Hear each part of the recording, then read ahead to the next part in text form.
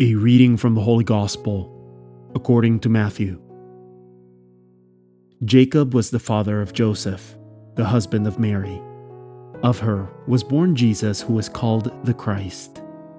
Now this is how the birth of Jesus Christ came about. When his mother Mary was betrothed to Joseph, but before they lived together, she was found with child through the Holy Spirit. Joseph, her husband, since he was a righteous man, yet unwilling to expose her to shame, decided to divorce her quietly.